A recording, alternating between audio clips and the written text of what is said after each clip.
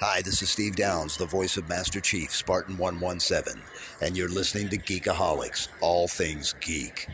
And finish the fight. Chief, out. And welcome back to the Geekaholics, the podcast. Oh, shit. About all things geek. Ooh. I'm one of your hosts, Charlie. Oh, wait. I'm the only host, Charlie. Alex pretty much went radio silent. Keith, I might as well have went radio silent also. But, so neither one of them are here today. So I flew in from exotic Rolla, Missouri. So exotic over there. Chris. Nice. You guys have heard him before on various episodes from time to time. I got him to come back down for a couple reasons. One, we're making beer off to the side here, so we're outside. If you couldn't tell from the cicada, the heat index is like 110. No lie. Welcome to Missouri.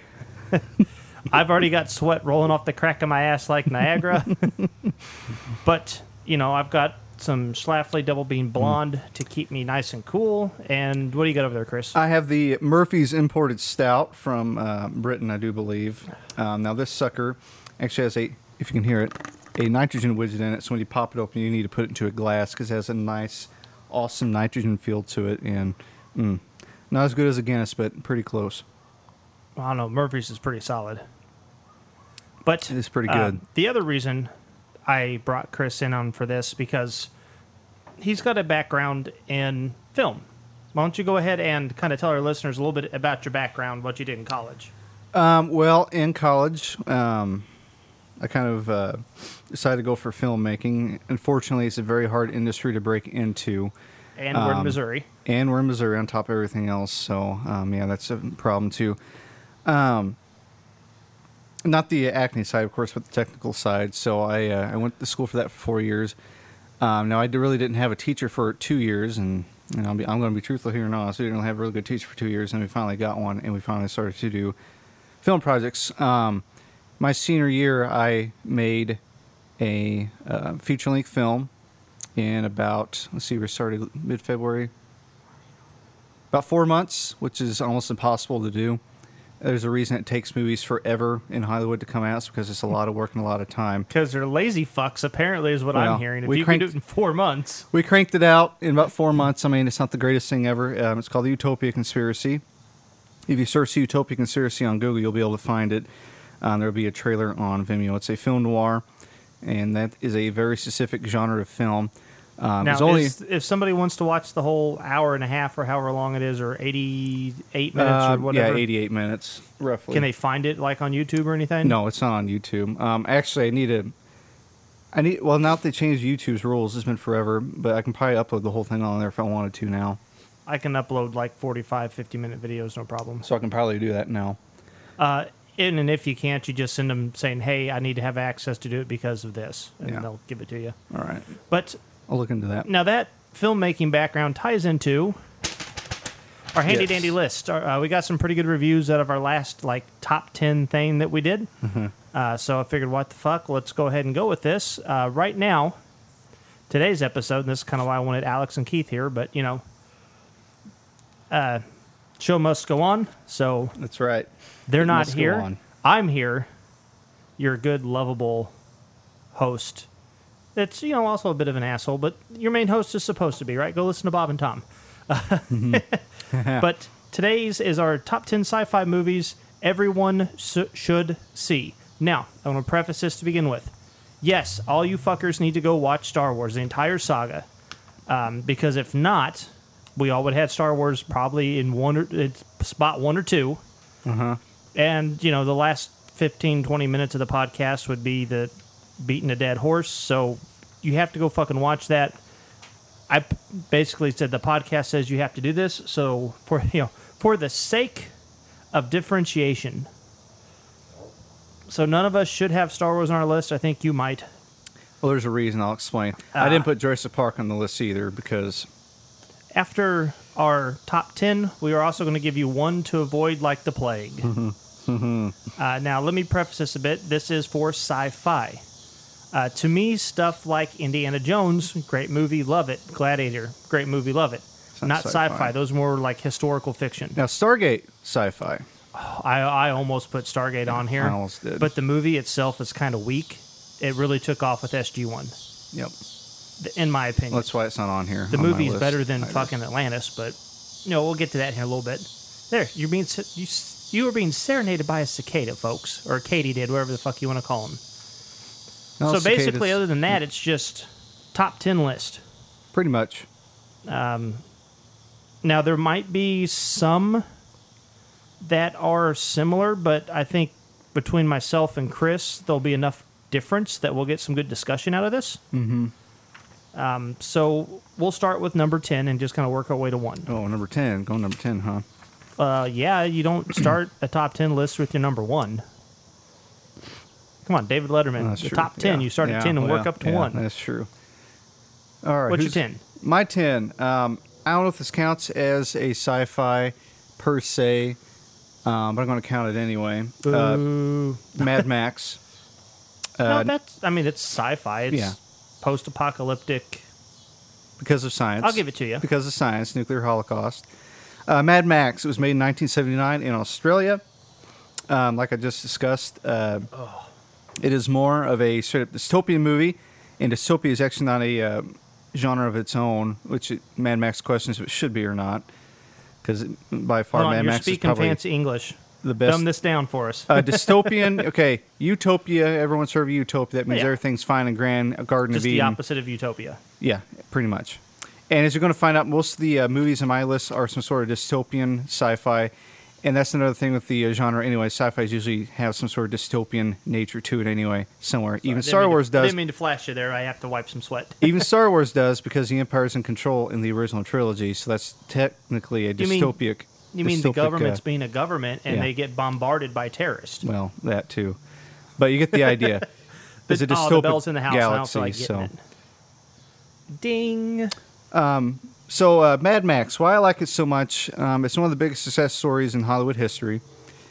Its budget, it's right up there with the Blair Witch. Its budget was a meager 400,000 Australian dollars, and it went on to make over 100 million US in 1979, which of course, I don't know what the math is on in today's standards, but it's over $1 million. It's a butt ton of money, essentially, that it made.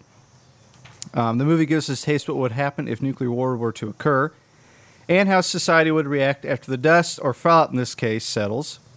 I tend to agree with the writer's view of what would happen in the future, because if there was something like that to go on, you wouldn't really have to worry about the environment per se as much as you have to worry about humanity itself, because let's face it, most humans are dicks. Well, it's like the zombie apocalypse. If that were to happen, your biggest threat is not the zombies, it's other humans. Mm-hmm. And it can also be argued that Mad Max is also a story of struggle, redemption, and overcoming it. With all the feats that Max goes through in the film, as he loses his family, pretty much, and has revenge for them. And of course, Mad Max ended up spawning a franchise after its success and gave us a modern masterpiece in Mad Max Fury Road, which came out 2 years ago now. Yeah, that is just a masterpiece of a movie. Just everything about it is great. And that's probably the Mad Max the younger crowd listening in is probably more familiar with, because it just came out with Tom Hardy in it. So, but there are 3 others. You got Mad Max, Road Warrior, Mad Max 2: The Road Warrior, Beyond Thunderdome. Beyond Thunderdome. Everyone's probably heard this line: 2 men enter, 1 man leaves. That's where that line came from. I use that line all the fucking time. That's where it came from, was Beyond Thunderdome. Again, if you haven't already checked out the original Mad Max, I highly recommend to do so, and you can see where Fury Road came from. It's humble beginnings. I punched my stand here, but going on a little bit of a side note here, I'm still saying that Gene Roddenberry was a time traveler from the future that came back and just telling us what's going to happen. If you don't believe me, look up all the shit that Star Trek, quote-unquote, predicted. Yeah. Star Trek is done my a lot. number 10 is just a good old Arnold film. Wow. Which one? He's been in like 20 sci-fi movies. Well, now that narrows it down a little bit. This one I like also for the ensemble cast, even though they don't last very long.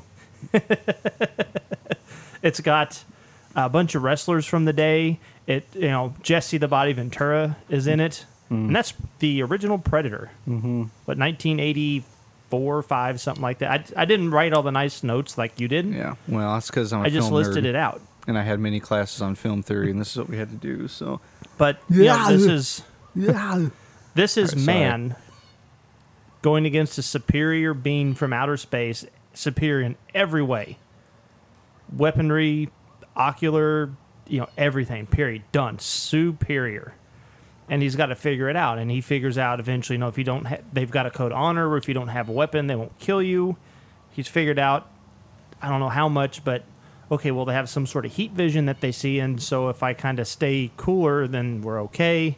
And, it's basically, it's a survival story against an alien invader that's hunting you the entire time. We're led to believe that at the end of it, yes, why can I not remember his name? The main character? Yeah. I can't remember. Well, anyway, Arnold. Yeah, we're led to believe that Arnold wins and the Predator's dead until he's flying off and you hear that. So the Predator's not dead. And, Predator, and this is probably going to get me some dislikes, but that's okay. If they're disliking, that means they're listening. They'll dislike you here in a couple minutes. So I fucking hate Aliens. The Alien franchise. The Xenomorphs are cool.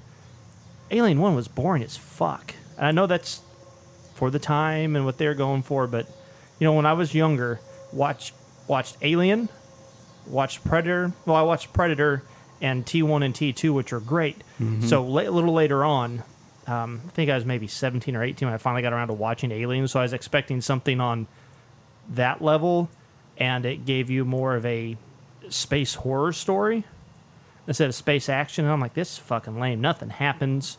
So the point of a horror movie, bear. Nothing really happens. Yeah, dumbass runs up the stairs instead of out the front door and dies. They have sex, they die. But Predator, and I even like Predator 2. I know a lot of people rag on that for Danny Glover and Predator in the City, but even that one was entertaining. But I think, based on Arnold alone, because most of Arnold's 80s movies to early 90s are fucking great. They're gems. They're all good. Like, you can't go wrong pulling one of them off the shelf and watching it. Do you agree, disagree? Like, Total Recall, great movie, and I probably should have put it on this list. The Running Man, fucking great movie. Any Arnold movie I will watch. You can judge me, I don't care. He's one of my favorite actors. And Total Recall has the chick with 3 boobs, so triple score. Yeah, his Total Recall is a lot better than that trash with what's his face in it. I can't remember his name. Was it Colin Farrell or Farrell? Or something like that. I refused to watch it. So, yeah. But, The Predator, or not The Predator, Predator, because The Predator is the new one coming out here in a few months. So how do you feel about Aliens versus Predator? That fucking piece of horse shit. I can go off on that here a little bit. Apparently AVP 2 is really good. AVP 1, I paid money to go see that abomination in the theater. I've seen Requiem, if that counts. Eric Foreman's in it. Topher Grace thinks his real name, but I could just call him Eric Foreman. And he dies. He's in Predators. Is it Predators I'm thinking of? Yeah, he's in Predators. The one there from 2013. There's too many of them. It's got Larry Fishburne in it, too. Yeah, is there like a samurai guy in it, and he like has a little duel with him with a katana? Probably, I don't remember. I thought that was AVP. It was okay, but all the fucking Predators, and granted they're juvenile Predators, but they get taken out by one fucking alien. Really? Really? Fuck you. Fuck you. I'm done. What's your number 9? Number 9. I guess I should say kind of my 6, 7, 8, 9, and 10 are all kind of just interchanged. Don't necessarily like one more than the other. Exactly. Number 9, keeping with the Arnold theme here, you can probably all guess what it is. It's The Terminator. 1984, USA. T1's pretty good. It's a really good movie. I don't think it's as strong as T2 in my opinion, but it's T2 pretty good. T2's better, but there's you can't have T2 without T1. Exactly, and there's another common tie-in why I have it on here too, as you'll find down here. So again, 1984, USA. I like the rags to riches story because I'm not super rich and I enjoy the little guy winning big in Hollywood. It's nice to see. So you're not super rich, but you're quasi-rich? Is that what I'm getting? No. But it's a rags to riches story for both director/writer James Cameron, which he came to direct Abominations later on in his life, Titanic and Avatar. But anyway, and of course, actor Arnold Schwarzenegger. Terminator is the one that launched both of them into stardom, but nothing more than Arnold. Arnold got launched into stardom more so than James Cameron did with the Terminator. It had top-notch need your special clothes. effects and a great story. More on that here in a little bit. But for the time, it had a great story. And some of the most memorable one-liners in Hollywood history. Come on. Which ones? Exactly. I'll There's so be many of back. them. But I'll be actually, no, back. that wasn't until T2, I don't No. think. You sure? I'm It's pretty Hasta sure. La Vista, baby. Maybe. I don't remember. It's been a while. To be completely honest, it's been a while since I've watched one. Anyway, and of course, we already just said this. It also had a great sequel in Judgment Day, which is considered by many to be the best sequel ever. The Empire Strikes Back has something to say about that. But it's still a really good sequel. Most Last sequels are Crusade kind of also. shitty. Yeah. Most sequels are really shitty, but Judgment Day most certainly was not. Unfortunately, the sequels after Judgment Day have been kind of shitty. But they were all okay. They're were okay. movies. But They not... weren't, they weren't as good, correct? exactly. They weren't as good as But the they first weren't two. terrible, god-awful shit like But- Jurassic Park 3 at the fucking talking Velociraptor. Well, The I only think that's redeeming also, thing about that movie is the return of Alan Grant. Yeah. That's it. But I also think the away Terminators after Judgment Day, pardon me, weren't also directed by James Cameron. I think that's another reason why, too. Side note, I enjoyed the shit out of Genesis. It was good. But here's my next part with that. I mean, it had an interesting story, but for some odd reason, Terminator writers like rehashing the same altered timeline because of time-traveling storyline over and over and over and over and over again. In my opinion, it's hampered the franchise. I want to see something new out of it. They're supposed to be reimagining the term or re-envisioning Terminator for going forward. Yeah. I want to see the actual war. I mean, you kind of do. And was it Terminator 3 Rise of the Machines? You kind of do, but not really. You kind of see it in all of them, but not really. But not really. They need to have an actual real... Well, no, what was that Salvation, the Christian Bale one? I didn't watch it. It was like a little bit. It was about them getting Kyle Reese back into time, if I remember right. That was the only one I did not watch because I don't... Christian Bale is great in certain things, but John Connor. I So don't they go out on sound my like- way to watch it. yeah. Like American Psycho is fucking great.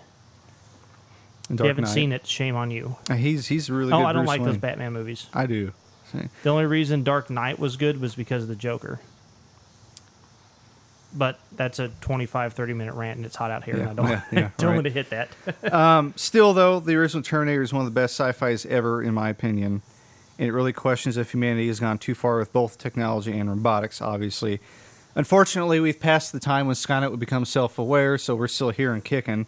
That doesn't mean something like But that we're could working happen in towards the future. eugenics wars. It's Yeah. all right. Yeah, that's Star Trek people. For those of you that aren't super nerds like us.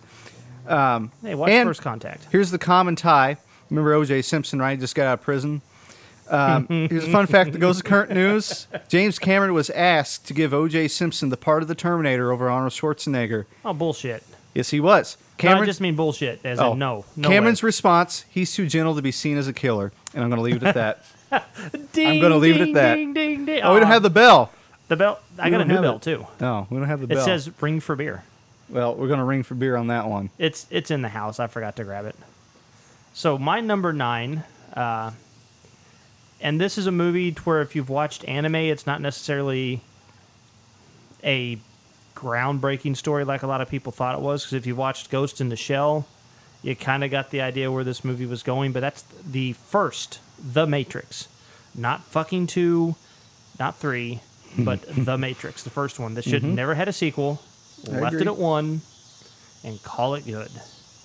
But you know, I like Keanu. He seems like a great guy if you read the stuff that he does for people. It's kind of had shit card after shit card thrown to him. Yes, he's not going to win an Oscar for Best Actor probably, but you know, fuck it, you don't have to. Arnold didn't. Look at Arnold. There's plenty of people that never have. Harrison Ford. Mm-hmm. Has Sean Connery won one? I don't think he has. I mean, there's plenty of amazing actors that have never won one. And they wonder why nobody cares about their fucking shitty award show because it's always rigged. ones that nobody has ever fucking seen. Anyway, ding. Get back on track here. The first Matrix is great. There's not really a bad part of that first movie. It's paced very well. All the acting's spot on. I mean, Trinity's a little stiff and forced, but, you know, is that... What's her name? I can't remember her name now. Is that her acting or is that the way the character was written? It's kind of like Anakin. I've seen some stuff with Hayden Christensen in it, and he's an okay actor. But when you got George telling you have to say it this way, it must be this way, or I'm going to sit here for 12 hours and make this film this 30-second scene over and over and over again, you just give it to him monotone like he wants and you move on. Fuck, Niagara. George should be directing, he should only be producing. But anyway. Niagara. But the first Matrix is great. It's a nice movie wrapped up. Yes, it's a Messiah story, but So Star Wars. the first one was good. Just don't bother with 2 and 3. And it's got frickin' Elrond in it. I mean, come on. Mr. Anderson. And Larry Fishburne. Yep, he's in it too. I mean, honestly, I think Morpheus and Agent Smith is probably the best part of that movie. Actually, of that, maybe even of that whole series. But anyway, I could ramble on and on. I think most people have probably seen The Matrix. If you haven't, what fucking rock have you been living under? You'd be surprised. It is also one of the first Hollywood movies to do very obvious special, like CGI stuff, and pull it off pretty well. Yep. Fun fact: you know how I got the green tone on the film? There's a thing in filming called white balance. It determines what the color white is represented by different tones of color. So you've all probably messed with this at some point with your cameras, where if you've turned it on to fluorescent mode where it turned really green. That's all they did with the Matrix. They just turned it onto a fluorescent white balance, and the rest is history. Made that really nice green tone to the movie. And I think Charlie has gone off to get something, so we'll be right back.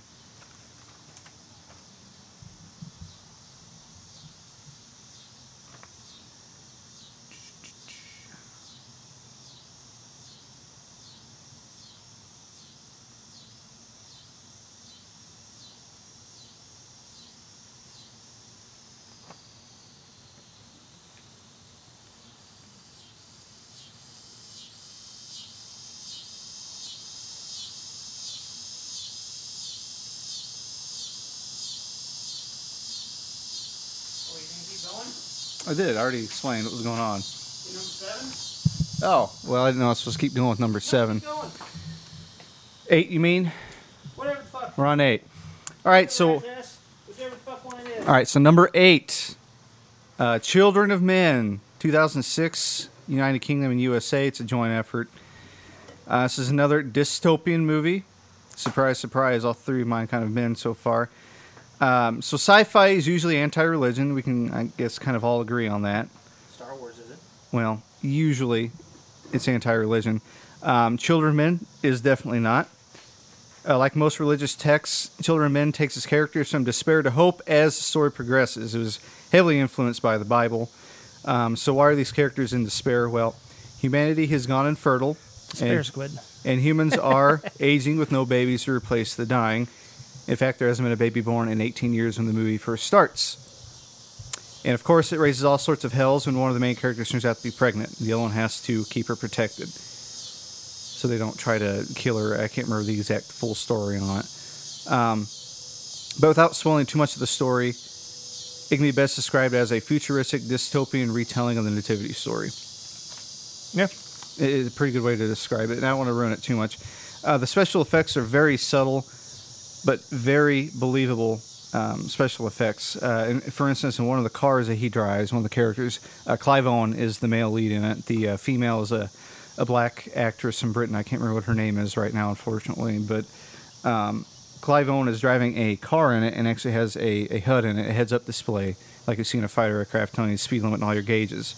And some cars have that now, so it was kind of cool to see that in that movie, and some of it's come out and is actually true. So, number 8, Children of Men, pretty good movie. Makes you think about things. And I gotta apologize for that, folks. I had to go run and get my cord for my computer because when I first fired it up 25-30 minutes ago, it said I had over 4 hours left and like 78%. And when I was talking about the Matrix, it went, oh, you got less than 7% battery left.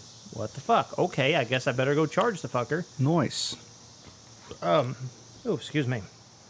My number 8 is actually a trilogy. I probably, on its own, 2 would not be in this. It is pretty weak compared to 1, and especially compared to 3. But it's one of 3 comedies I actually have on my list. I also put comedies on there. There's some good sci-fi comedies. Oh, I know which one this is. So Which one do you think it is? it's Ghostbusters. Nope. Really? Nope. 'Cause everyone thinks the second one's bad. I said a trilogy. Well, I guess the new one. Nope, because I know. it's Different characters, but it's not a reboot and it's not a sequel. So, but this is a trilogy. So, Back to the Future 1, 2, and 3. yeah. I guess technically it's parts 1, 2, and 3. So you could say it's one whole movie. 2 is just pretty weak. A lot of people like to make the joke now, like, look, Biff's running the U.S. Whatever, don't care. Yeah, whatever. But one's a great movie. So much of pop culture comes from the first Back to the Future. That's not even funny. Like, everybody knows what a DeLorean is. Mm-hmm. Everybody knows Marvin Berry. Chuck, this is your cousin. Marvin. But between that, just the comedy that's in that, Christopher Lloyd and Michael J. Fox are like perfect together. And then 2, they almost predicted the Cubs won the World Series correctly. And the Miami Gators. They were the Gators, yeah. They were close. Was it Miami or Florida Gators? Miami. It was Miami. Okay. They were close. They got the Miami Marlins or Florida Marlins, whatever the fuck you want to call them. But the third is a great, it's a great sci-fi western. Of all things. See, I explained that here. Because sci-fi usually likes to mash 2 different genres together. Everyone else can probably think of one other great sci-fi western. Wild Wild West. Well, but it's actually Cowboys a TV vs. series. Aliens? It's a TV series. They got canceled after 1 year. It's a cult classic. I know what you're talking about. Firefly. Yep. How dare you speak its name? It's probably one of the best sci-fi westerns ever made. And I've got it, and I sat down and watched the whole thing. It took till, I think the episode's either The Story of Jane or The Ballad of Jane. It's Ballad of Jane. It took to that episode where I was like, okay, now I see why people like this, but I can also see why it got canceled. And I've had this discussion on the podcast before. But Back to the Future 1, 2, and 3 are great. 2 is the weak link in that entire mess. Ow. Other than that, 1, unless you're a pretty recent refugee, I don't know how you haven't seen Back to the Future 1. You'd be surprised. No, I really Some people wouldn't. still haven't seen Star Wars. No, see, I'm not surprised. This is my not surprised face. But you owe it to yourself to watch 1 and 3. You don't even really have to watch 2. The only thing that happens in 2 is Doc gets struck by lightning, gets sent back to 1885. And it's usually always on TV, too, so it's easy to find. Yeah. So that's my number 8. A fun fact about Back to the Future 2 and 3. God, fuck these flies. I don't know. I guess they smell like shit and they're attracted to me. I don't know. No, it's the sweetness of the beer. But Back to the Future Part 2 and 3 were both filmed back-to-back. It was actually the first 2 movies, I believe, to do that. They just kind of cut them and released them. Because they only had, 4 months between the releases or 6 months between the releases? It was a very, very quick release. And the other said movies that did that was Pirates of the Caribbean, more modern. 2 and 3. And The Lord of the Rings.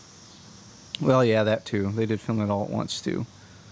But just give you some modern examples of that. So that was his number 8. My number 7, it's available on Netflix. It's a cult classic, Starship Troopers. Oh, that was like Killer Clowns from Outer Space? No, Starship Troopers, 1997, United States. Where to begin? Where to begin with this movie? The dialogue is lame. It's beyond lame. The story is cheesy. The special effects, even though it won an Academy Award for it, or a nomination at least, also cheesy. So why is it on my list? It's just fun. It's a fun movie to sit and watch.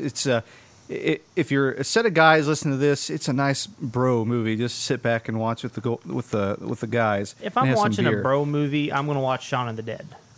Well, this is a bro movie too. Or Hot Fuzz, or one of the Cornello trilogy. Starship Troopers is a joyride, all 129 minutes. Be as it may, it's whatever. It's whatever. And you don't like boobs. You do see boobs a couple of times. But if you can believe it, it also questions society like any other good sci-fi does. It really does. This one questions whether or not humans will always act like a fascist and warmongering species, which we do most of the time. I always thought it was funny taking a spin off of Dragon Ball Z, where the Saiyans are the warrior race, the humans are kind of the shit ones. Wouldn't it be funny if we ever get off this planet and don't kill ourselves, and we go out and among them we are the warrior species? Hey, Starship Troopers. Your planet is now mine by ways of our actions.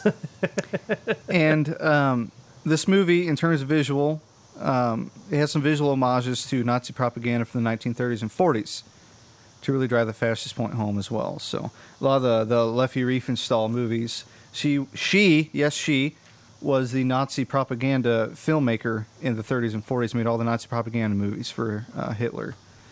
So they took a lot of the visual points from Hitler didn't some have of her a problem movies. with women. No, he didn't. But that's...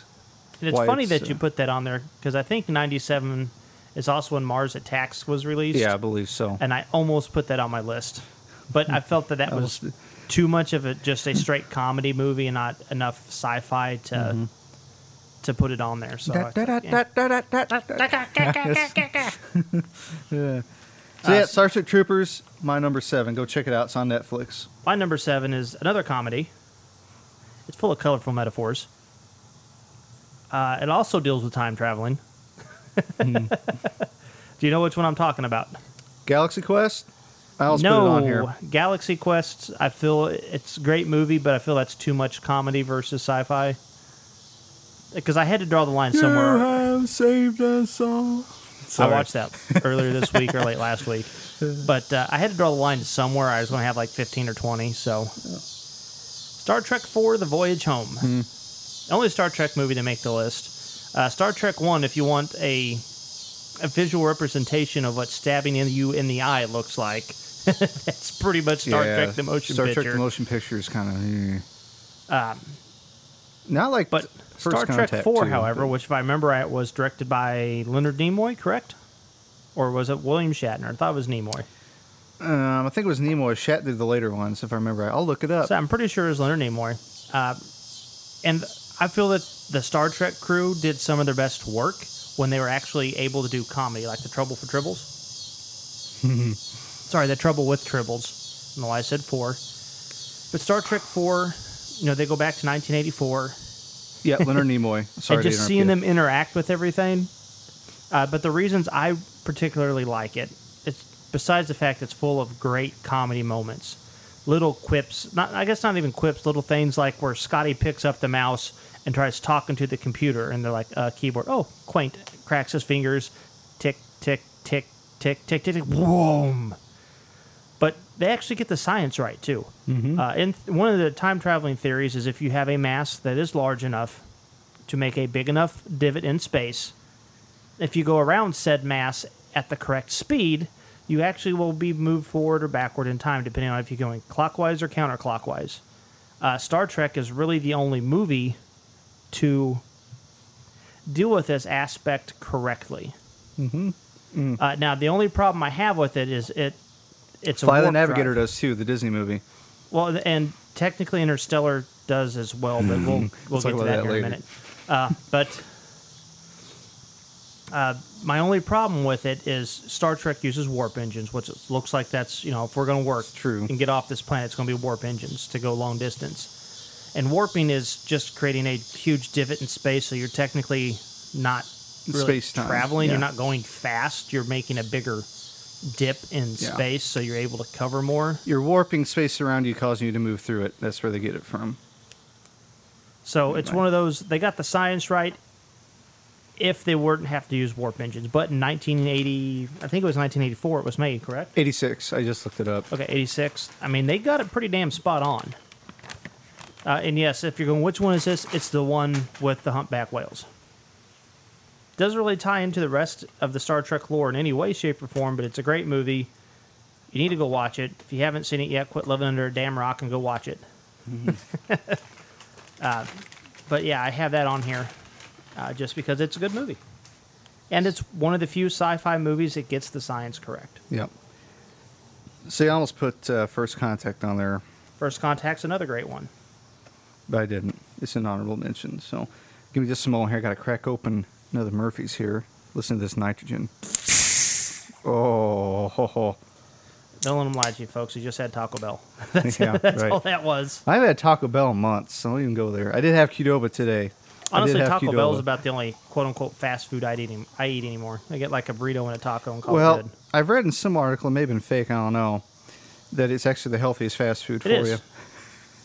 Hardly any fat. People hardly rag any on calories. you about it, but look at this nitrogen and bubbles. Set that and let it dance and go on to your number, All right, 6? Number 6. I believe we both have the same number 6. Nope, I looked. Mine's actually number 5. Oh, there we go. My number 6 is a lovely movie called Gattaca. It was made in 1997 United States. This is such a great movie. I actually saw this in one of my film theory classes, and I was kind of blown away by it. It's a really good movie. Like we discussed already before, sci-fi tends to question society. It's one of the genres that just does that. It's just what it is. Gattaca is a little bit different. That actually questions science itself. Genetics, to be exact with that. So this dystopian sci-fi, look at that, another dystopia, right? Showcases genetically, quote-unquote, perfect humans who have been tinkered with by genetics while developing in their embryo stages. Everything is modified from muscle mass to hair and eye color. Everything is modified on these perfect humans. But, of course, not everyone is genetically modified and perfect in the movie. He's the only one that isn't. Yeah, Ethan Hawke is in this movie, and Uma Thurman is as well. Yep. She's the leading lady in it. Ethan Hawke's your main character, and he is not genetically modified. He's a natural human. He's a natural human, naturally conceived. His younger brother, however, is a quote-unquote perfect genetically modified human, and that goes into the story. I don't want to go into it too much without ruining the movie, because I don't want to ruin any of these movies for you. I want you to watch them. But again, those that aren't perfect, they're naturally bred. They're subject to what's called genetic discrimination, and they're treated poorly by the perfects in the society. If you're not genetically perfect, everything is determined for you, your job and everything. If I remember right, Ethan Hawke's character has like lung problems or something. He has some sort of issue. Okay. He has some sort of issue, and that's actually why his parents decided to have his little brother as a genetically perfect one. But anyway. And the whole story is he's wanting to go into outer space, and because of his condition, they will not allow him to do it. He's what, a garbage man? Yeah, he's a garbage guy. It's been like 12 years since I've seen it, so. And since I've got it as my number 5, I guess I'll talk about it now also and just save some time. Oh, hang on here. I'm not I was going to talk about the current aspects of the movie. Go ahead then. I'll finish my part later. You know, we were sitting there years ago watching this, and I would even show it sometimes when we got to those portions when I was teaching. You know, is this going to be a reality? And a lot of people are like, no. And I've always said, it will be. I guarantee it. Just give it some time. Well, maybe a month ago, they started announcing where they can now modify embryos in the womb to the whatever you want. Do you want them to have green eyes? You want them to have red hair? You know, as long as your DNA or their DNA has it in there somewhere, they can make it pronounced. And, you know, basically, we've got this coming up now. So I don't know if you think that's interesting, if you think it's scary. I don't fuck know. Let us know which one you think. To me, I don't give a rat's ass. It's whatever. Because there's some people that would do it, like Kanye West. Well, I want my baby boy to have blue eyes and red hair and whatever else. But you got some people where, oh, well, at this point, we've got the markers to where your kid's going to have like half of his heart missing. We can now fix that in the embryo stage. He'll never suffer. And he'll never suffer. He'll go on to have a normal life, or she'll go on to have a normal life and be all the better for it. So, you know, whatever. Do you want to play God? Do you not have a problem with it? Let us know. Speaking of that, that's actually my next thing I'm going to bring up about the movie. Boom. Look at that. Segue. I didn't even know it was a segue. The movie also explores destiny, like kind of what I mentioned earlier, and like the role it plays in everyone's life. And humping people with a ghost? No. Oh, destiny. I had some fun with that. But no, I don't want to ruin the story, like I said, but the movie questions if genetically perfect humans really are superior to their naturally bred counterparts. Because one of the big things in the movie is a swim race that Ethan Hawke and his younger perfect brother has throughout the movie. Again, I don't want to ruin it, but there's a competition involved in the movie as well that the perfects always win, except for this one time. And I'll leave it at that. But And it also questions, like what Charlie said, if humanity, sorry, I can't talk, really needs to act like God. And this sounds familiar to a certain reptilian sci-fi that everyone is probably familiar with. With Jeff Goldblum, that's how he acts, sorry. Oh, Jurassic okay. Park. I was like, the Gorn? Yeah. Like, I don't think they're in any of the movies. But Gattaca number 6, check it out, great movie. My number 5. My number 6 is going to be kind of a very brief, kind of blah, because it's already been covered once, and this is Terminator 1 and 2. Mm-hmm. Like I said, I could go on a little bit more, but they're great movies. Go watch them. The T100, is it T100? Is that what? He's a T1000. T1, Arnold's a 1000, I think. Well, the T800 or 1000, whichever one he is. Is the 1000 the ones that go into liquid? I can't remember. Anyway, continue. I think that's 2000. I think T2000 so. is the liquid one. I don't remember. But anyway, that version of Terminator becomes one of the most iconic characters of all sci-fi period ever so far. Yep. And he keeps coming back and back and back, and and it works. And I can't really say too much more about it. Like I said, I can maybe ramble on for a few minutes, but what the hell's the point? It's fucking hot. Now I no longer have sweat coming off the crack of my ass like Niagara. I now have sweat coming off me like fucking Pacific Rim Ocean here. Mm-hmm. So it doesn't matter. So what is your number 5? My number 5, he's already expressed his dislike of the series, but Alien. 1970. There's people that like it, and I get it. Some people like the horror film type things, and if nothing's happening in the movie, I get fucking bored. With the exception of Apollo 13. Personally, I like the Predator better as a monster than the Alien, but that's beside the point. But Alien, 1979, United Kingdom, United States, a Ridley Scott movie. There's a lot of Ridley Scott movies in my top 5, actually, in all these, I believe. Anyway, continuing on. Alien, sci-fi, as we've mentioned way before. Ridley Scott, Homer. A lot of time. Sci-fi is also known for mashing two different genres together, whether it be Western, fantasy, like Star Wars, film noir, for my number 2 that I won't mention right now, etc. Oh, I can probably guess what it is then. Yeah. It's a Ridley Scott movie.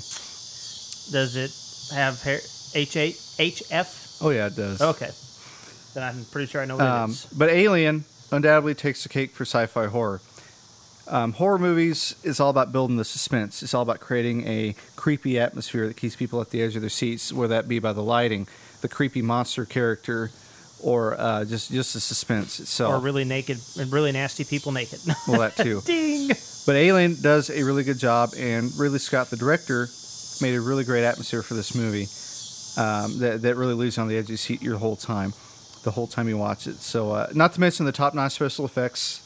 For the time, 1979, 2 years after Star Wars, mind you, that make the alien come to life. The crazy thing about Alien, though, and you probably know this little myth or story or whatever, the guy that played the alien apparently just walked off one day and nobody ever saw him again. Like, he got pissed off because he wasn't, like, the star, and then, like, went back to Africa or something, just walked off and nobody ever saw him again. Wow. That's a mic drop there, huh? Boom. Anyway, I'm probably gonna get shot for this, but I'm still gonna go for it. Everyone is going gaga over the strong female leads right now. Gal Gadot, Wonder Woman, which I've seen, great movie. She does a great job in it. I've got one small problem with Wonder Woman. I don't think it's as great as everybody says it is. The men, and this is going to sound sexist, but I'm putting myself in 1917. The men and the people on the front line start following her for no reason way too soon. Like, instead of it just being like half a fight and then everyone following her, it should have been a montage like Captain America, where you see the build up, you see the trust being built. Then she kind of earns that. She's our captain. We're following her into this fucking machine gun fire. Instead of just, hey. Yeah, you got a point there, I guess. There needed to be a build up to me. Like, I can understand Steve, because he's seen the Amazonians and stuff, but nobody else would have seen that. Anyway. But anyway, there have already been strong female leads in movies. Princess Leia, Carrie Fisher. Have been for years. she's probably the first one to really do it. 1977 Star Wars. Princess Leia, come on, people. No, because at that point, she is a strong female lead, but she doesn't really pick up the lead portion until about Empire Strikes Back or Return of the Jedi when she's killing Jabba. Well, she's defiant. You get my point, though. She's defiant. But okay, if yes, Leia didn't do it... I know where you're going with this, and I agree with it. If Leia didn't do it, Ripley sure as hell did. I agree with Ripley being one of the first. Ripley is played by a awesome actress by the name of Sigourney Weaver. Zool. Zool, yeah, well, Zool. Sigourney Weaver. God, I need the bell. What can I say about this character? Ripley is strong. She's independent. Damn, that didn't take long to warm up. I'm going to have to get a different beer. She has to rely on herself because everyone else pretty much dies. What else is fucking useless? And not to mention, she kicks the alien's ass at the end of the movie. Ripley is such a great character. I love the character. And because of Ripley, Alien made my list. Because of Ripley alone. I mean, Sigourney Weaver, Ridley Scott really did something that was never really done back in the day like that. An actual legitimate, strong female lead that relied on nobody else but herself to destroy... Exactly, they don't need no man. To destroy a menace. And this would be an alien, which, if you've seen any of the other aliens, are a pain in the ass to kill. Covenant, that's a different story for a different day. But, Alien, you haven't seen it, definitely go check it out. You've probably seen Alien Covenant, AVP, all the newer ones.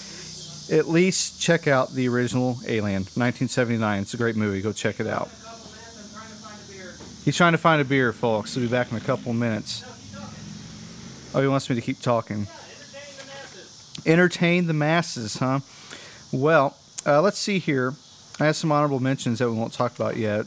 You're too slow. I already found a beer. There we go. You already found a beer. I was too slow. Good. I stalled. What is that? Christmas? Oh, it's Dogfish Head. This it's an IPA. Oh, it says IPA, but it's actually really fucking good. Tell us, what is it? I think I've actually had this one while recording before, but it is the Dogfish Head Flesh and Blood IPA. It's a blood orange IPA, and it's fucking amazing. It's got lemon in it also. Oh, God, excuse me. That was your number 5, correct? Yes. Well, I mean, we've already talked about my number 5, so we could probably... Oh, God, excuse me. Just went on to your number 4. Did you have anything else that was different than what I had? No, I like sci-fi movies when they get... you're going to hear me saying this a lot. Right. When they get the science right. Now, that could be because of my science background, but I enjoy it when they actually are somewhat educational. And, Gattaca was... At the time... Genetics was kind of just blossoming, so they took a lot of educated guesses, and they seemed to have nailed it. In that they did. So let me pull up one thing here. You know where they got the name for Gattaca? It's not a real word, obviously. You know where they got it from? It's the amino acids. Ding, ding, they make up DNA. That's where they got it from. They just kind of looked at them, what kind of name can we make here? Yep, that's what they did. Adenine, guanine, cytosine, and thymine. All right, number 4 on my list, I have 2 silent movies. What? 2 of them. Yes, I do. I most certainly do. Both of them are, I believe, available on Netflix. I do know what Trip to the Moon is, and A Trip to the Moon is my number 4. 1902 France Silent.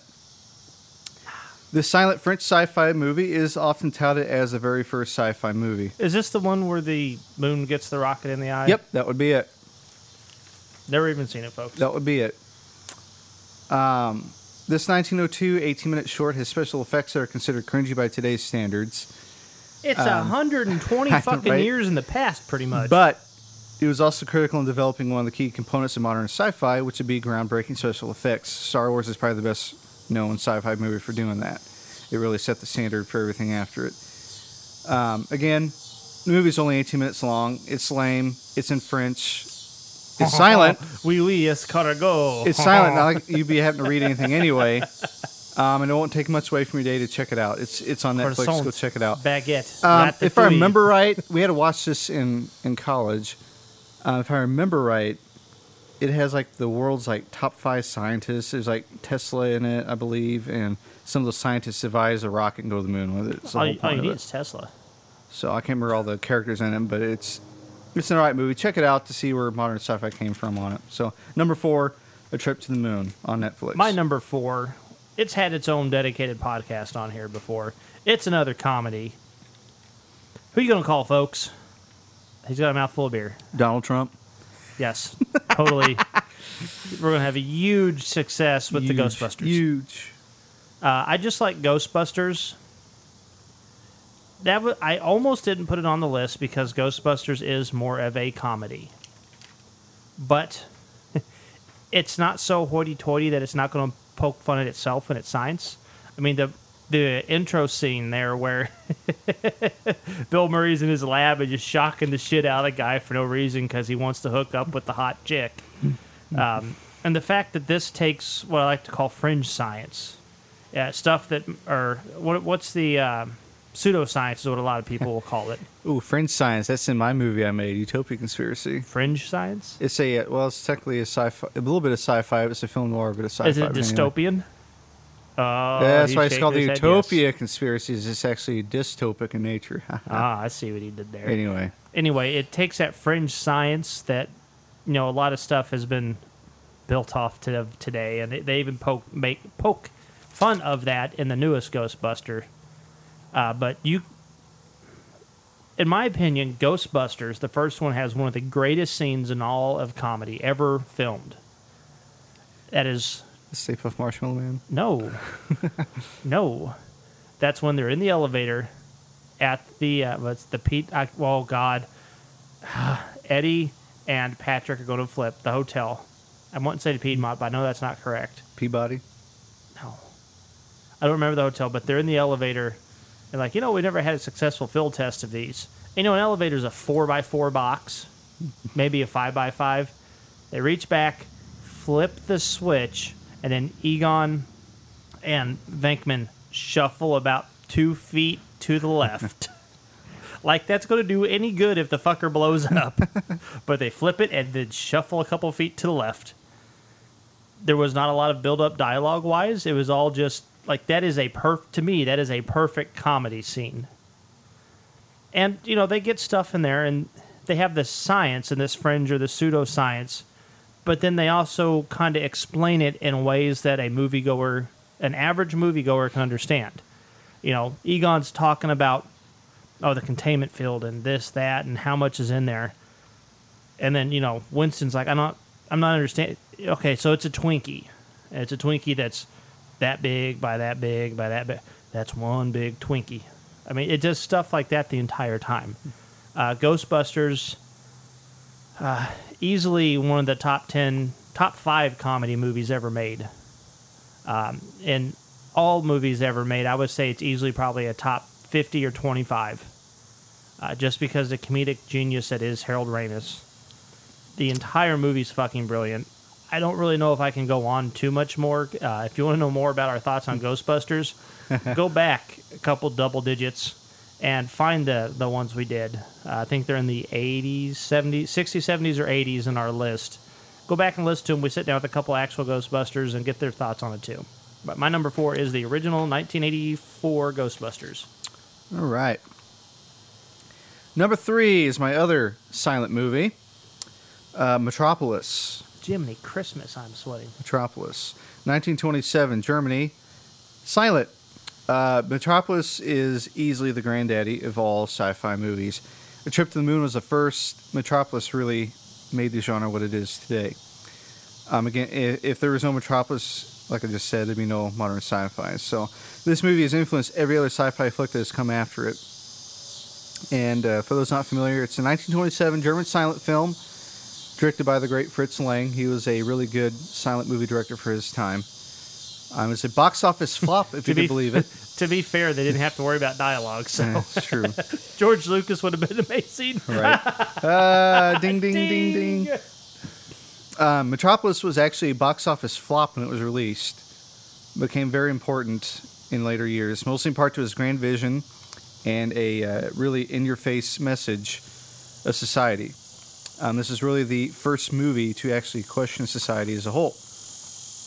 And are we doing things we're doing right now correctly? If I remember right, the robots in it, good God, that cicada's loud. If I remember right in it, the robots actually burned the human slaves alive in the movie. So, I mean, that's really hadn't been done before at that point in time in film. And that was before Asimov's 3 Rules of Robotics. Anyway, it became a common staple of modern sci-fi, especially dystopian sci-fi. Again, here's another dystopic movie on my list. And actually, one of the leads in the movie is a golden female robot. Her name is some frickin' German name I can't pronounce. It actually stands for metal man, whatever it is in Just German. Yell something that sounds like you flushed it down angry, the toilet really loud. And you got it. But her... Yeah, pretty much. She was actually a very huge influence on a certain other and more famous robot from a different C-3PO, franchise. maybe? Yeah. I don't know. Maybe? C-3PO is based off of the robot from Metropolis. And if I remember right, they redid Metropolis as an anime at one point. They did. The actual original film doesn't exist anymore. It was lost in a fire. And there's actually a remastered version of this. It was made in the 30s, I think. Somehow they got another copy of it, but it's not the original. And then they also colorized it in the 60s, I think. So there's actually a color version of it. I can't remember if it's on Netflix or not. I think it is. So check it out. It's on the internet. You can find it. You can find it easily. So Metropolis, number 3. My number 3, Brazil. No. I know a lot of people that like that movie. I have one high school friend, if you're listening, hi Ben, that really fucking loved that movie. It's fucking weird. I didn't quite get it. So, in honesty, my number 2 and 3 can pretty much be interchanged one way or the other.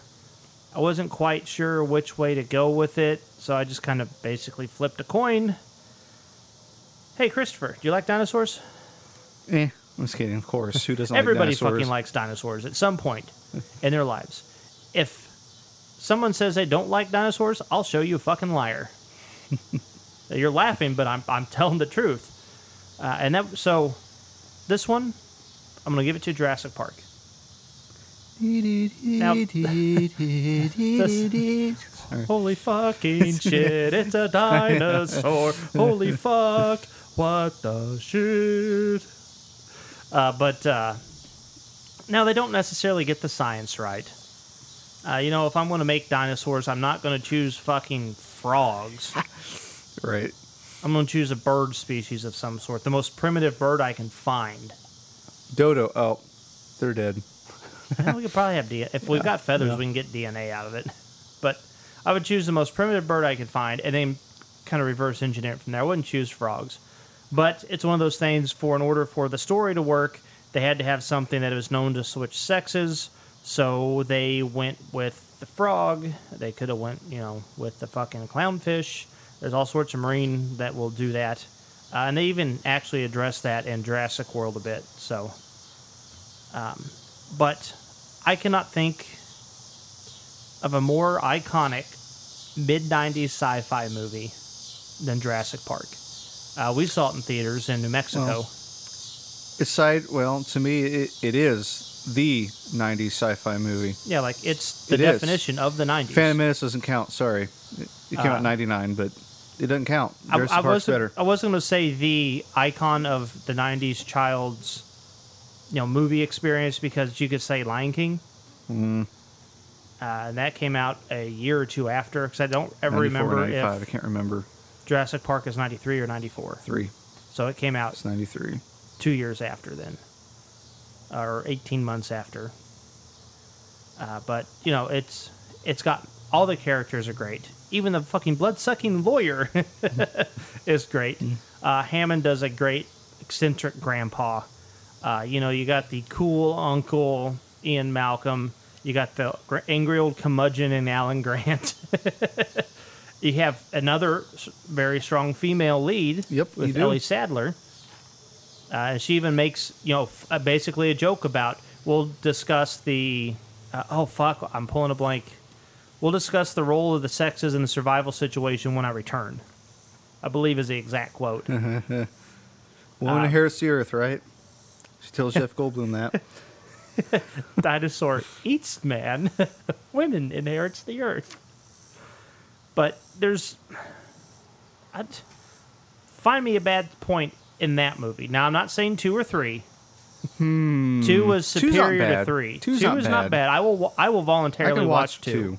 3, The only good part about that movie is the return of Alan Grant. The rest of that movie can go suck a fucking dick. All that 2 is a retelling of King Kong with dinosaurs. That's all it is. More or less. And all 3 was, well, we cut this part out of the Piece of shit Jurassic Park movie? book.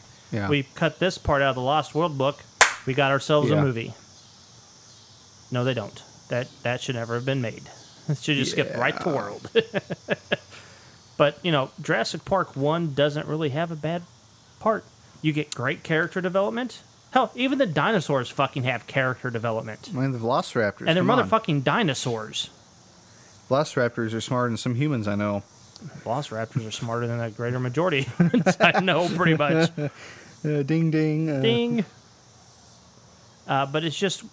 And it was a great movie, and the fact that they used actual, physical, practical effects, and then they overlaid a small amount of CG on the top of them. Yeah, if you go now, almost 30 years later... It still looks great. It looks great.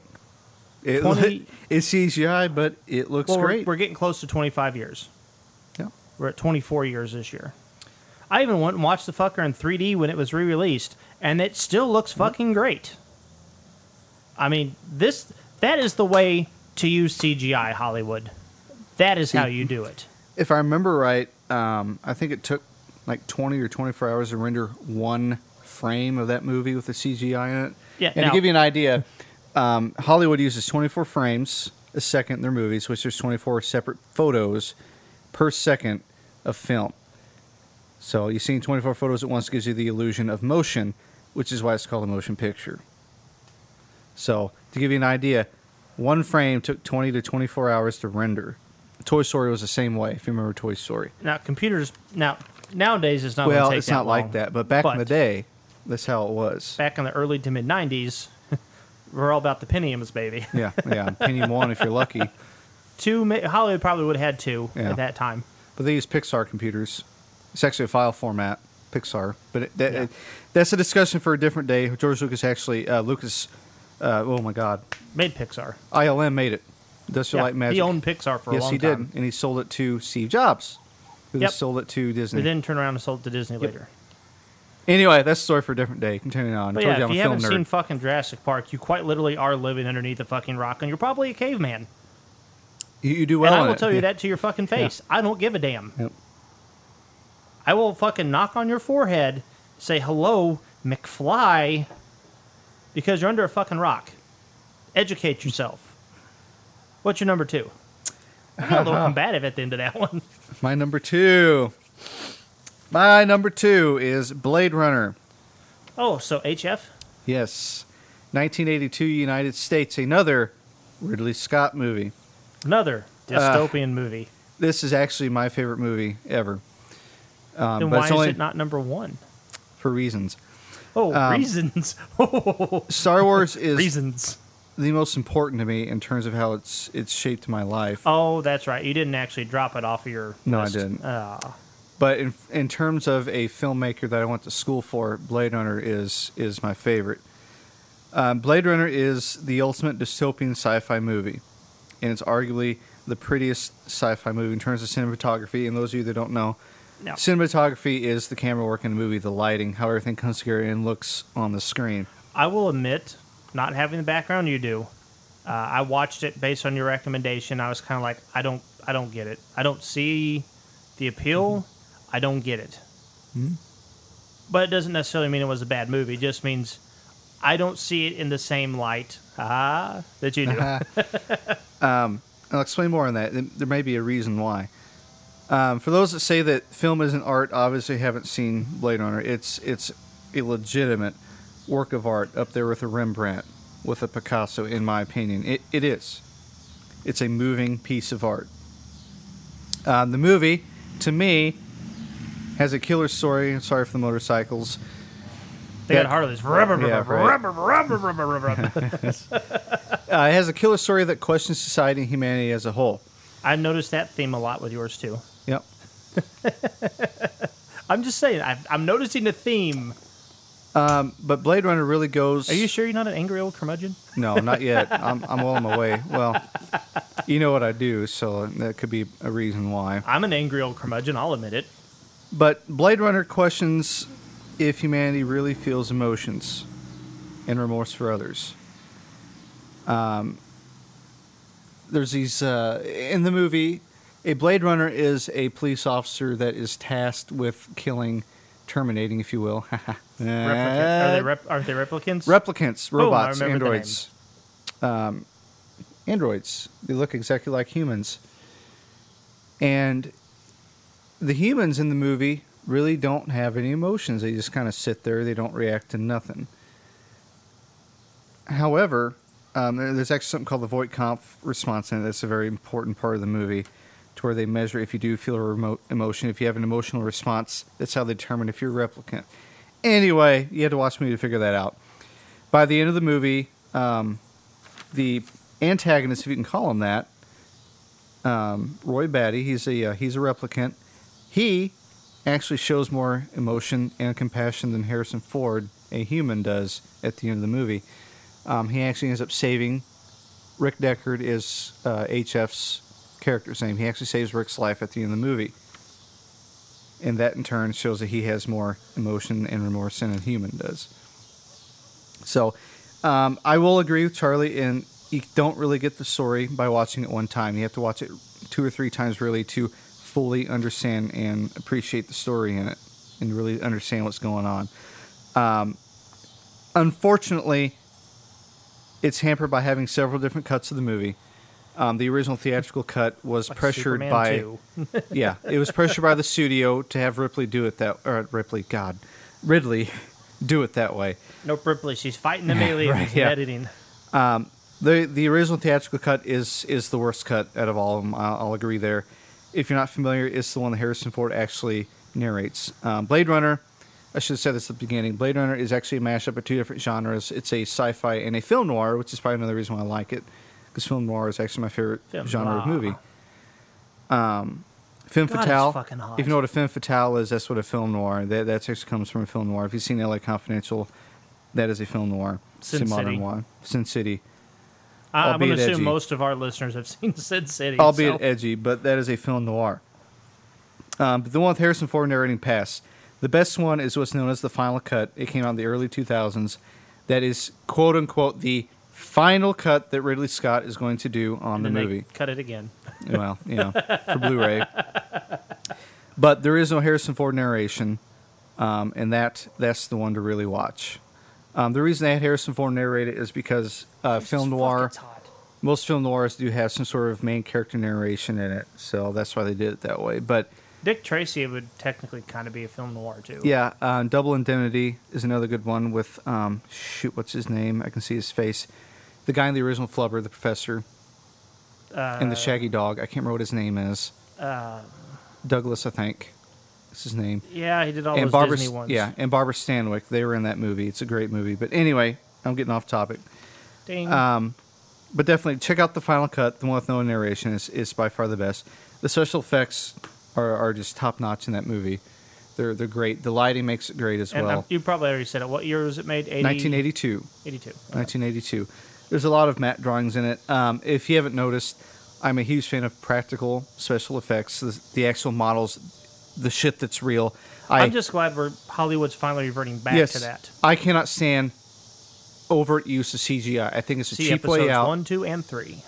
It's a cheap way out. Those model makers are very, very talented, and they just screw those people over. Granted, some CGI is good. Jurassic Park is a great example, but if you use it too much... There's a fine line. Yes, there's a very fine line. And I understand, okay, we got Watto, or I've got Yoda flipping and shit. I'm not going to be able to make There's a no puppet do puppet that. going to be able to do that. I understand that. But to rely completely on a blue screen to do everything for you, I have an That's issue some with that. bullshit. Anyway, the special effects are great. They're practical. They're real. Matte drawing. And matte drawing is where you take a part of the frame and actually physically cut it and put an actual painting on it. Star Wars used this a lot as well. But a lot of movies did till recently. Yes, they did. And as Charlie said, they're starting to come back to it, and I'm happy to see Bogue that. actually talked because we did like a Geek Art episode, and he talked to a pretty good length about matte paintings. They're great. And not to mention the soundtrack. The soundtrack is probably the best part of the movie. It was composed by Vangelis. Was it Chariots of Fire? He did that. Do, do, do, do, do. He did that, yeah. Boom, boom. It was made in the 80s. This is an 80s movie. The soundtrack screams 80s. Vangelis is actually one guy. He just goes by that name. He is Italian, if I remember right. But I can't remember what his actual name is. He's still alive. But the soundtrack to Blade Runner is great. And not to mention, to tie a current theme into it, a current tie, the long-awaited sequel, some 20, 30 years later, is finally... 2049 or whatever? Finally being released later this year in October. Ryan Gosling is in it. He's the new Blade Runner. Harrison Ford is in it, and his character is gone and taking refuge on... He's an angry old curmudgeon. Yeah. He's taking refuge on Mars. I'm excited, but I'm nervous at the same time because I'm afraid they're going to make it too much like a modern sci-fi. I'm seeing themes of the original.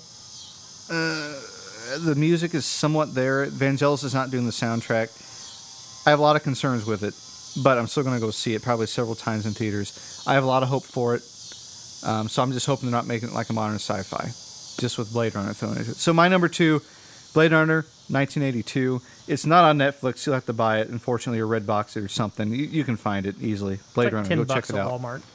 Especially if you want to see the new one coming out later this year. All you chicks that love Ryan Gosling, check out the original before you go see it. You really want to understand what's going on.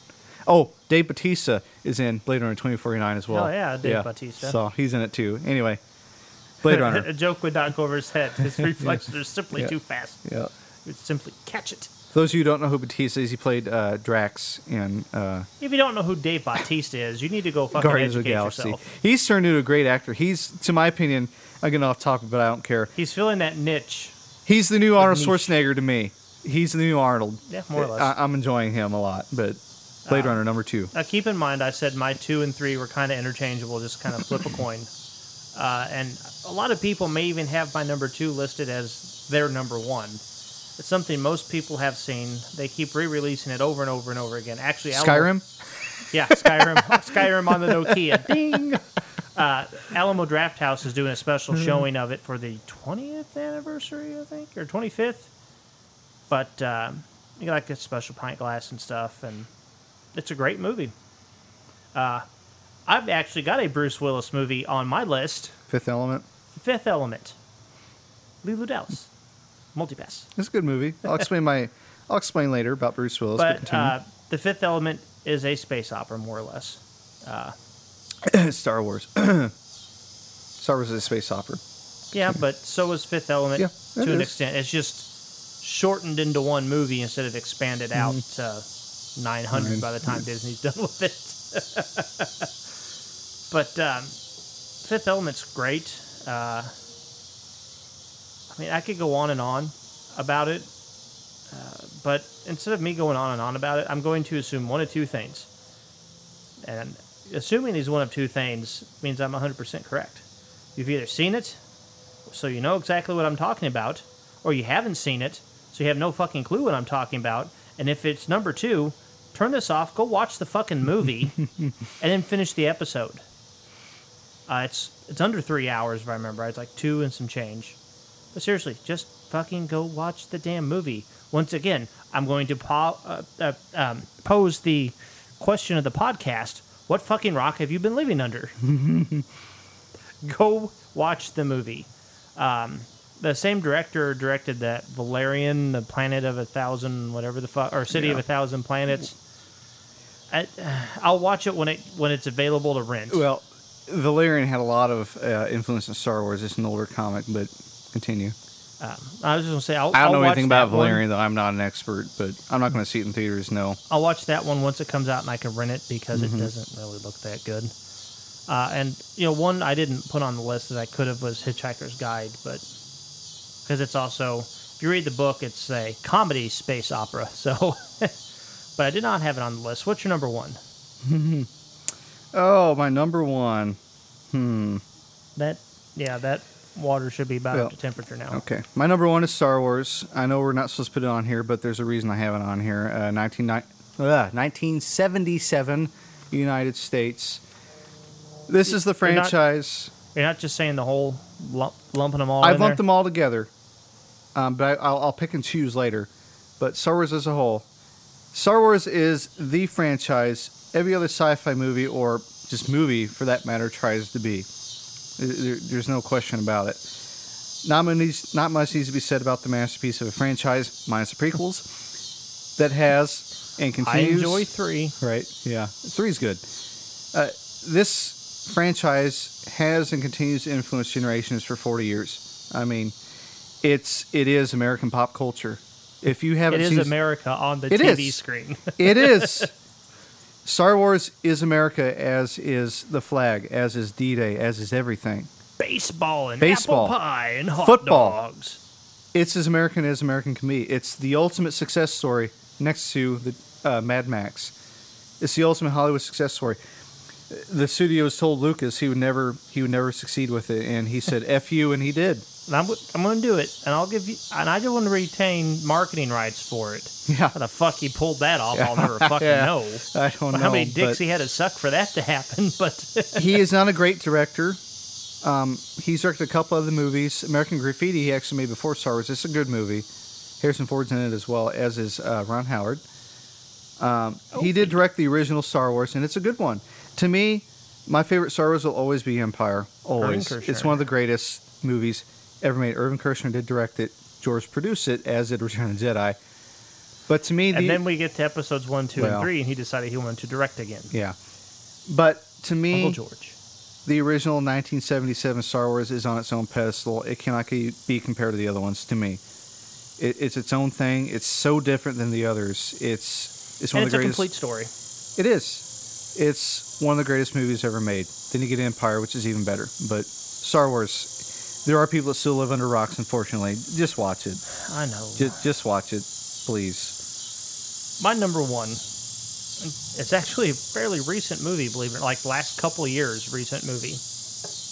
I have it as number 1 because they actually had, I can't say 100%, but I can say 99% of the science completely fucking correct. The only part of the science they messed up on, they had to in order for the story to happen. I know what it is. It's Interstellar. I will throw shit at you. The writer of the book, the author of the book, had a friend that worked at NASA, and he was consulting his friend to say, hey, would this work? What about this? Martian. To where even portions of what he wrote in the book, NASA has turned around and tried and found out this shit will work. And it's The Martian. The part of the science, the only science they got incorrect was the wind velocity. Mars does not have enough of an atmosphere to have wind that high. Think of it, for those of you that don't really know how it works. Well, wind is wind, so why couldn't they have it that high? I'm going to educate you a little bit here. Because the way the natural world works is stuff goes from a higher amount to a lower amount to try to level out. Water does this. Concentrations of salt and other things do this. Wind works the same way. You got an area of high pressure, so there's a lot of it, and areas of low pressure, so there's not enough. So the greater the distance between the high and the low pressure, the faster the wind goes. Think of it kind of like a water slide. You're at the top. What happens? You get pulled down to the bottom. Well, Earth has a nice fat atmosphere on it. Winds can get pretty high. You want to see bigger atmosphere? Go look at the gas giants. That's like pretty much all atmosphere. Saturn, Neptune, Jupiter. That's what I said. Yeah. Oh, I didn't hear Jupiter. Yeah. Uranus. Hey-o. Uranus. But no, we named it Eurectum back in 23, whatever the fuck.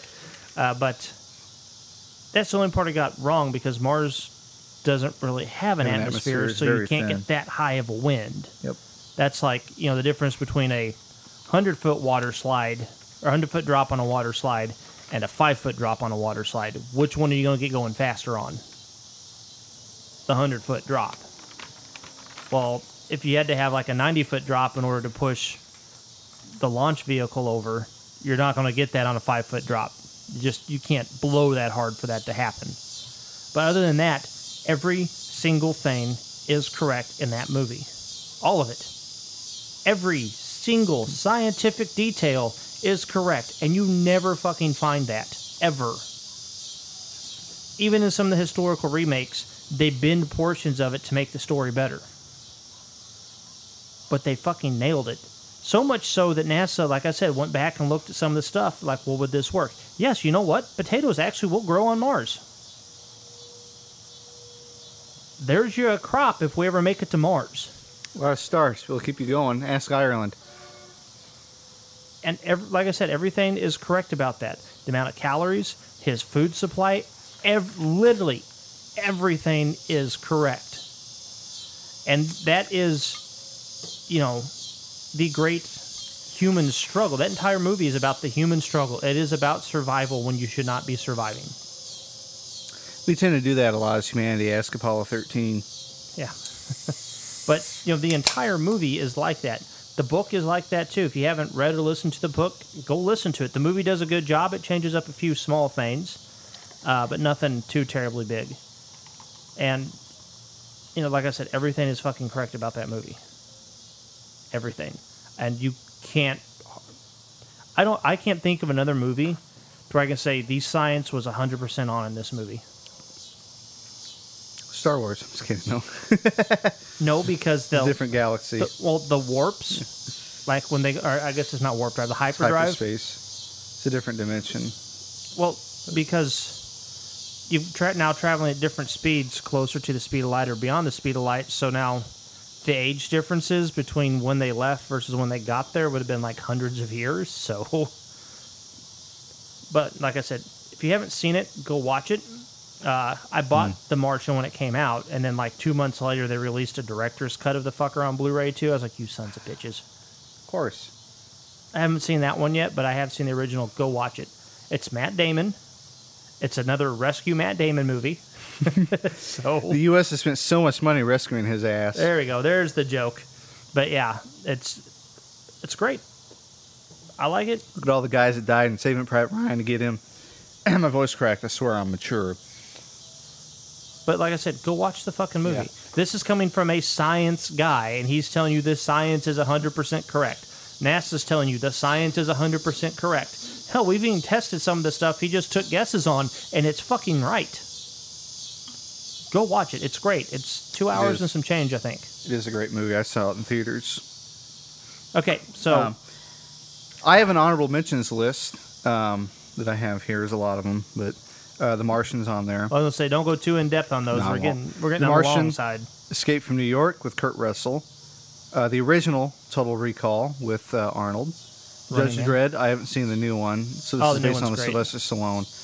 And then Death Race 2000. Not the new one with Jason Statham, but the Robert Carradine one from Dredd the 2012 70s. is great. You should watch it. Spaceballs made it on my list, but does it count as a sci-fi or is it more of a comedy? To me, that'd be more of a comedy. So Spaceballs is there. And let's see here.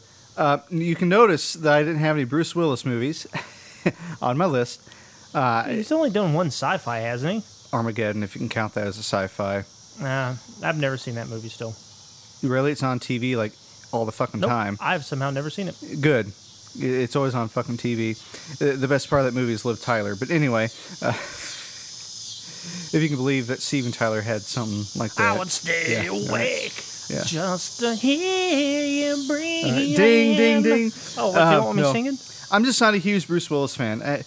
He goes around as a tough guy. He can kick my ass in real life, don't get me wrong. I just don't see him as a tough guy. I like the Die Hard movies. They're fun. I'm just not a fan of his. That's just true and simple. I was biased against him, and yeah, I'm not a huge Bruce Willis fan. Sorry. Another one, Waterworld. Does that count sci-fi or fantasy? I would have said fantasy. But, okay, that doesn't count then. But I guess if you've got Mad Max on there, that's water Mad Max. So pretty much. So that was those my honorable mentions. I think I did a pretty good job of narrowing it down. Maybe the Running Man and Total Recall because they didn't make the list when they very well could have. Like I said, Mars Attacks. But like I said, Stargate SG-1. The original movie with Kurt Russell is not a bad movie. It's okay. It's a fine movie. It's a early 90s sci-fi war-ish movie. It's nowhere near as strong as this TV show that it spawned. No offense to Kurt Russell. I love Kurt Russell as an actor, but Richard Dean Anderson killed that role. SG-1, just don't watch the last couple seasons. Yeah, well. Because it falls off the deep end. Richard Dean Anderson took over Kurt Russell's role as Colonel O'Neill, and he killed it. And Daniel Jackson's back. Yeah. And then they're actually doing two new Stargate shows. One's going to be a miniseries called Origins, and they're spinning off to a new show. Well, the original creators of the movie are supposed to be making another one, but they've had scuffle with MGM about the rights of the TV, and that's a whole episode of its own, so I'm not even going to get into it. Okay, so what is your one to avoid like the plague? Do you want to go first, or do you want me to go first? I got a couple of jokes here. Kingdom of the Crystal Skull, Indiana Jones, and the Kingdom of the Crystal Skull. This is for laughs and for truth. And for Keith swinging with the monkeys. We all know how much he enjoyed that. I have no clue why George Lucas decided to produce Indiana Jones into a B-rated sci-fi flick in 2008, but he did. Here's my question that I'm going to pose. He always said he was going to do it. I always pose this question. If they would have named it Montana Smith, would it have been as bad? Yeah. It would have been a decent movie had they not named it Indiana Jones. You would have had to forego a few things, but... Big damn ants. No. Think about it, though. It's not Indy and Marion. It's Montana Smith and whatever. It may have been better. I mean, Martha Marmaduke. I don't know. It's an all right B-rated movie. If I didn't see the goddamn aliens in it, I would have been fine. As soon as I saw them, talked at the end, I would have been okay. Yeah. I sat there in the theater, and I'm pretty sure I actually yelled, "That motherfucker hasn't said shit all goddamn movie." Yeah. And now he goes, "Help! They're from the space between spaces." Shut the fuck up. Help! Help! Help! He said help. He went and got help from the Ruskies. Anyway. That's okay. That's not like an actual comedy line, thing. so to speak. It's a comedy thing. But I know George always said he was going to do it as a B-rated sci-fi, but I just don't understand why he did. It's easily the biggest disappointment this side of the Phantom Menace. I haven't been that betrayed since episode 1. Boom, linked it back in. Yes, I did. And I could go on for hours about it, but I'll refrain from doing so. Just avoid it. Just don't watch it. Just don't watch it. Please don't. Doom.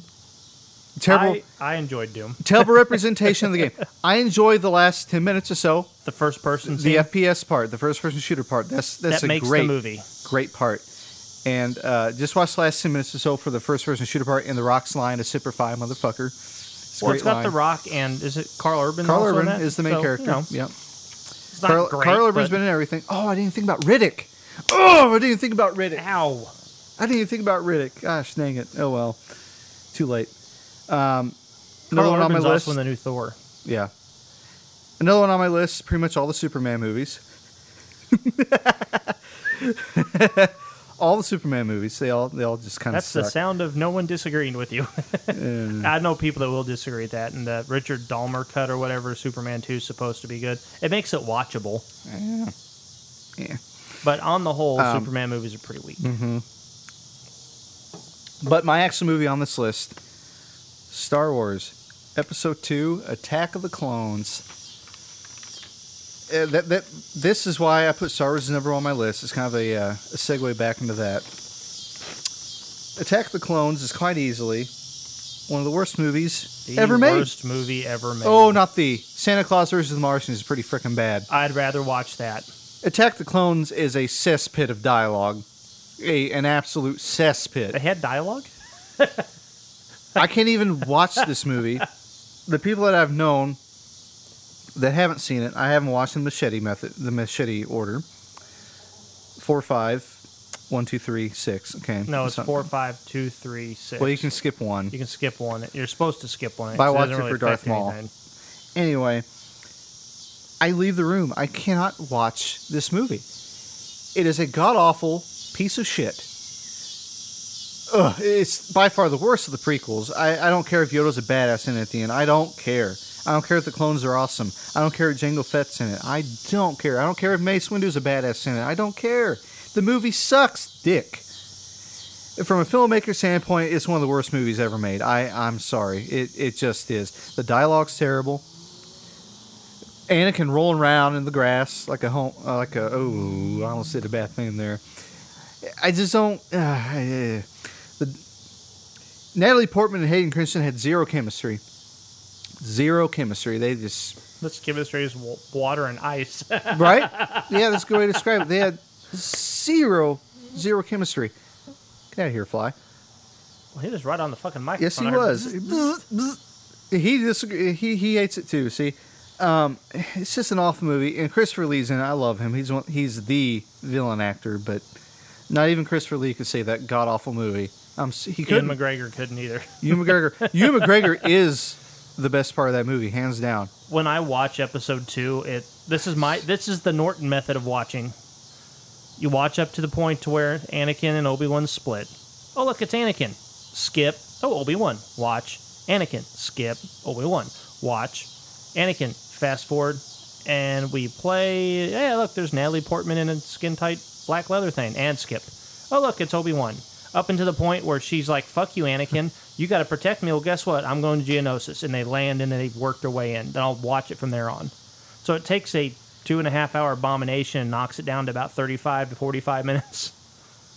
I can't even watch it. And those of you that say 7 is awful because it doesn't follow canon, will get over it. It is canon. 7. It is the canon. There's no way.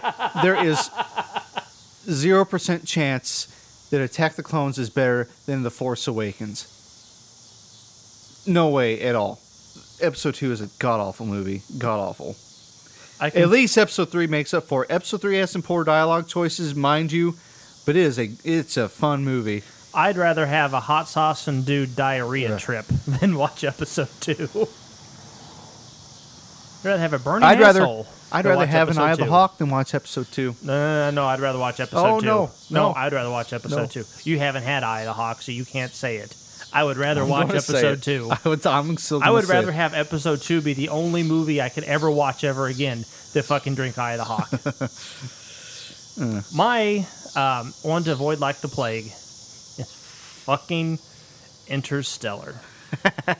Motherfucker. All right. The worst part, like the heart-wrenching part, is it actually starts off as a pretty good movie for the first fucking 30 minutes or so. But it bills itself as a science-based movie. Yo, what the fuck did you do? Take all the science, shit on it, and then throw it in a wood chipper? Because whatever science you thought you were going for doesn't fucking work like that. It ends up being this fucking fourth dimension across time bullshit. Oh, he's from the space between spaces. Look at me, knock books off. Shut the fuck up. God damn, motherfucker. Why? You need to get kicked in the fucking junk. Chris Nolan directed this, right? I will kick him in the junk based on that. And I thought fucking Batman 3 was bad. They ain't got shit on Interstellar. The fucking only part of the science they got right was going, oh, if we go in at a set speed, at a set angle into a spinning black hole, we can actually, in theory, go forward and backwards in time and go into other dimensions. That's the only fucking part they got right. Hallelujah, you got one goddamn thing right. Quit billing yourself as a fucking science movie, because you billing yourself as a science movie is like me saying I'm a fucking African. Ain't no goddamn way in hell. I am pasty-ass motherfucking Highlander. Said Northern European genes. I look at a picture of the sun and I get fucking sunburnt. There's no way in hell I am from motherfucking Africa, but there's a higher probability of me being from Africa than that fucking movie being a science movie. I'll tell you that right now. That was a fucking disgrace. And folks can see where he has his movies based on science, whereas I have mine based on questioning society.